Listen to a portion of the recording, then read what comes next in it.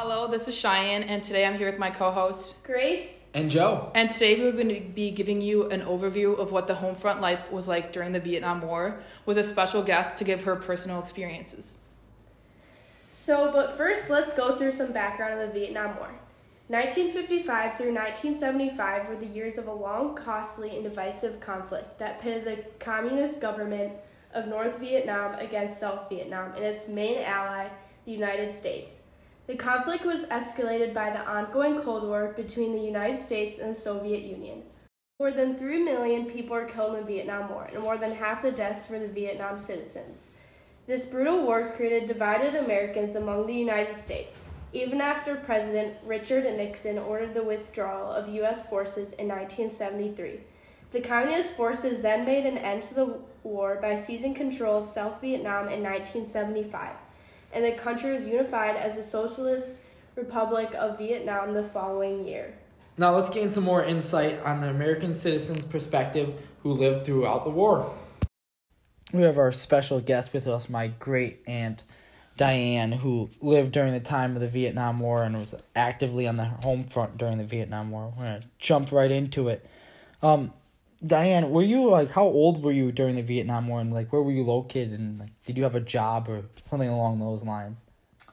I was 21 and I just got a new job at the engineering college at UWM, and I could see out my window at the many protests for the civil rights movement and the war. Diane was 21 during the war, and although it was much less likely for her to be drafted into the war, it made me wonder about how many women were serving in the Vietnam War. There was more limited female presence in Vietnam. A total of 22 enlisted Marine women and 28 other officers served in Vietnam at various times. And as you can see throughout the war, it didn't affect her that much as it would men, as women rather played a more prominent role back in the home front. A lot of women to be involved in the war at the time, which is obviously a good thing. I just wonder what they did. Most of them were support roles or something like that. Like you said, 8 of them were officers, so they served as managers, problem solvers, influencers. So they planned missions, gave orders, and tasked the soldiers. I wonder what the other women did in the military, as well as the women on the home front. Did they just provide for their family when the men was away?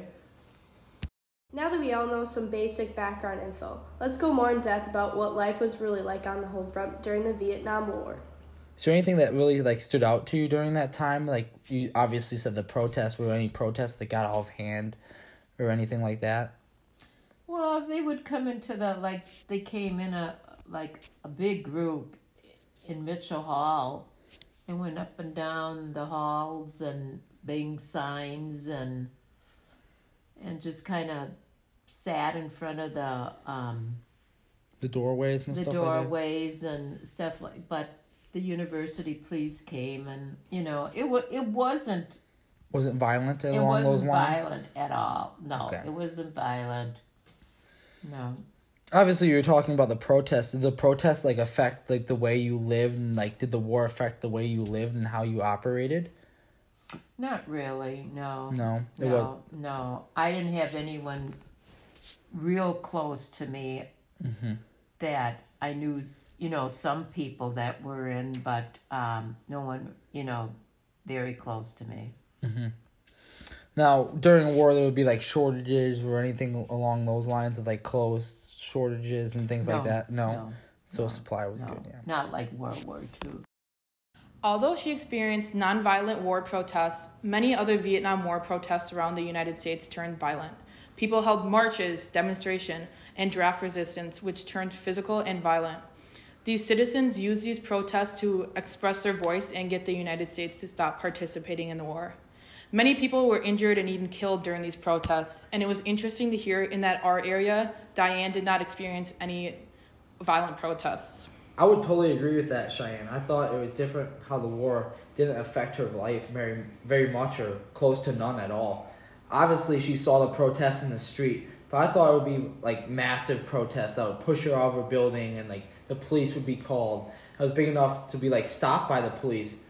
I thought it would affect her life just a little bit more because, you see all these violent protests nowadays. I think it would be same for back then. Did you know anyone that was actively involved or got drafted during the war? Yes, Yeah. a friend of mine did. He was 2 years he was in that. And when he came home, that's one thing he wouldn't do is talk about the war at all. Diane mentions that she knew of a friend that was drafted in the Vietnam War and adds that once her friend got back from the war, he talked very little about it. This was because he probably was wanting to move forward and forget about the poor times of this war, like most others that also fought. There was nothing good to look back on, and even the thought of this war sets people in a bad mood. Overall, her response clearly proves that the Vietnam War was a time period of suffering that would rather not be looked back upon. I agree with Grace, as Diane's response shows that the Vietnam War had periods of suffering, and people like her friend didn't want to look back on the hard times. Since the people on the home front didn't like the idea of the U.S. going into war, they didn't make it any easier for soldiers returning home to feel honored and proud for serving with their country. To build off that, I totally agree that the war was brutal and there was lots of suffering. And since a lot of people saw the war, since it was a very documented war and was televised, the people didn't really like what they were doing over there, and as well as the soldiers. Do you think how the soldiers were treated and how they came home really affected how they went along their lives? Do you think they were treated poorly? They were treated very poorly. I don't know why they should have been treated poorly. They didn't ask to go to that war. Mm-hmm. It was a very political war, and we can't help the country. Mm-hmm. You know, we have to think of ourselves, and that war we should have never got in the first place. When you think about the soldiers just doing their job and, they got treated very poorly, were they, spit on, no, anything like that? Did you see anyone come home? No, I never saw that. The only thing you saw what was on the news, really.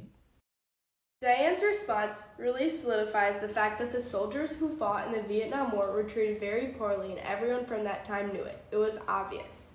They simply didn't get as much respect as they should have for sacrificing their lives when they didn't even want to go into the war in the first place. Unlike World War II, the Vietnam War vets were not given the hero status that they deserved.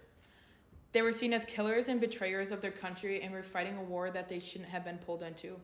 Soldiers were confronted by civilians and protesters with anti-war slogans as people wanted to show their lack of support for the war and for the troops.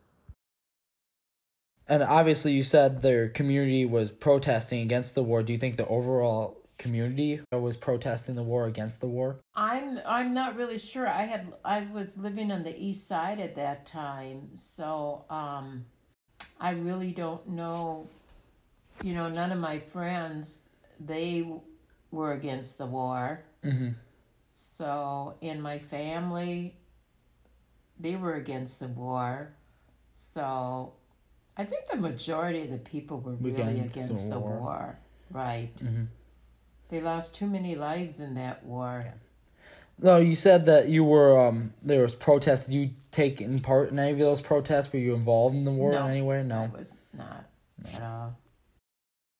I thought there would be a lot more pro-war protesting, I thought there would be a lot more, clashing as well. What I mean by that is, the pro-war protests would clash the anti-war protests, and they would protest against each other. But I guess Diane didn't really see that in the Waukesha area, or, they weren't involved in it as much.